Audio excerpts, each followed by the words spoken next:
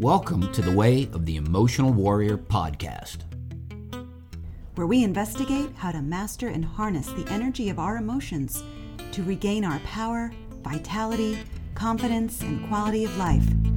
There are tons of websites, books, videos, and courses that speak about changing your thoughts and mindset. 3 steps to this, 9 tips for that. Old school personal development told us that all of our blocks come from the brain and our thinking process. However, new research proves that our thinking and decision-making actually comes from our emotions. After all, emotions are energy in motion. Emotions drive our money decisions, life choices, relationships, and even our health and fitness. Having the life of freedom and joy that we all crave requires that we first master our emotional center. Welcome to the Way of the Emotional Warrior. Greetings, and welcome to the Way of the Emotional Warrior podcast. My name is Kai Ennis, and today we will be answering the question of, what's the secret sauce for happiness? So, welcome to part 3 of a 3-part interview with Dr. Andy Rosenfarb. He's a naturopath and acupuncturist. His specialty is working with people's vision. In this segment, we take a look at how gratitude and appreciation are the fast track to happiness. It's what he calls, and I love this, the secret sauce to happiness. Andy gives some great techniques on how to arm yourself to be trained and to be a ready-to-go emotional warrior. So here we go. So one of the things that I try to practice on a daily basis is gratitude. And I know this sounds kind of, fluffy, if you will, foo-foo, but, as a dude, but I find that this proactive gratitude work does let me sort of have that moment where I can, first of all, I do it in the morning and I do it right before I go to sleep. And I find that, I wake up in a pretty good state. And since I'm already reaffirming it the moment I wake up before anything hits me, to go through the day, that moment you say where you have to take that inventory and seek that state shift, I find that's a lot easier when you've been practicing something. And in my case, I like gratitude because it's a very humbling attribute, and I mean, because we go through the day and we build up kudos and accolades and we try to make ourselves better and we look at success rates and we look at this and that. So there's this constant buildup of the ego, but I think that gratitude is sort of this equalizer where, you are just a bag of bones and some water, and at the end of the day, are you really that important? But you don't put yourself down. But I mean, I think with gratitude, now, if that state shift is required, I find that's going to be a whole lot easier. Do you have anything? I agree. So I agree. I couldn't agree more. So gratitude and appreciation, from my perspective and my experience, there is no faster track to happiness because that which we appreciate appreciates. It magnifies. We give more energy to that. So if we're not appreciating something or even going to the opposite side of appreciation, which is condemnation, if we're condemning something, hating it, cursing it, we're also expanding that energy. So we're magnifying the negativity there. And that is what makes life a living hell, pretty much. Yeah.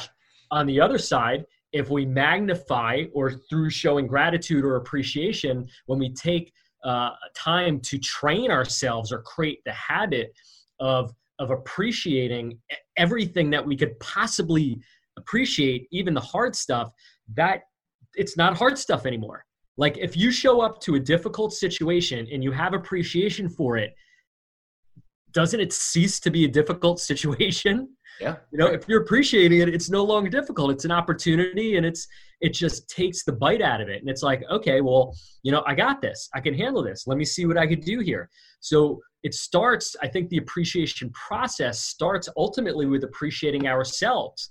Like I appreciate present time, the situation for what it is and what lessons, and I appreciate that I might not see the lesson right now, but I could see it. You know what I mean? I may get a lesson or a value or an upgrade or an evolution as a result of this experience. So not knowing. It's like, again, victim comes from knowing, oh, this is horrible for me. I'm being this, I'm being that, this is happening to me. It's right. A knowing. And it may not be true. We may not know that there can be a higher power or something, or, something that's injected into our lives for our own growth and evolution and, and our expansion that we're just not aware of. There's so many things that we're not aware of. So, getting back to your point, we're just infusing appreciation and gratitude to anything and everything just makes life better. It is a secret sauce to happiness and effectiveness. I like that secret sauce. That's good. So do you teach any of this to your patients? Is any of this, Oh, yeah. I teach, so we do, Wednesday nights, we have our iPatient sessions where we do our lectures. I've had record this on Facebook and, recorded on our YouTube page. Mm-hmm. And we record these lectures, and obviously they have a twist towards, or slant towards eye health and stuff like that. But yeah, more and more I've had patients, and I have acupuncturists who are interested in training and to just learn this stuff. You know what I mean? I was struggling forever, for 4 decades, I was just like, just life was tough. It was a struggle. And, that was just my frame. And, at some point I just got tired of it. I got tired of, like, does life have to be a struggle? Is there a better way? I mean, I had good days, there's some fun stuff, but in terms of production, in terms of relationships, in terms of, there was a lot of struggle, more struggle than I believed could have been possible. So taking, I'd probably say the last 4 or 5 years, I've done a lot of study in this field, probably, easily over the last 20 years, but I'd say very intensively over the last 4 or 5 years. And what I found is that it doesn't have to be. The more that we step out of this, life is happening to me versus I am going to create life the way I want it, kind of be more of self-authorizing and sovereign in that regard, that, hey, I want to be a creator. If you want to say like God, like the universe, like, source, whatever you want to call it, that creative capacity that we all have, we forget that. So sometimes we just have to remember that I'm the author of what's going to happen next. And the realization that it's possible I might have authored what has been going on through my belief systems, through my feelings, through my habits, which requires me then to, again, get present, be accountable, look at my life, look at what I've been doing, look at my habits, my thoughts and process, the way I've been thinking, and question that. Is that useful? Is that effective? Is that what I want?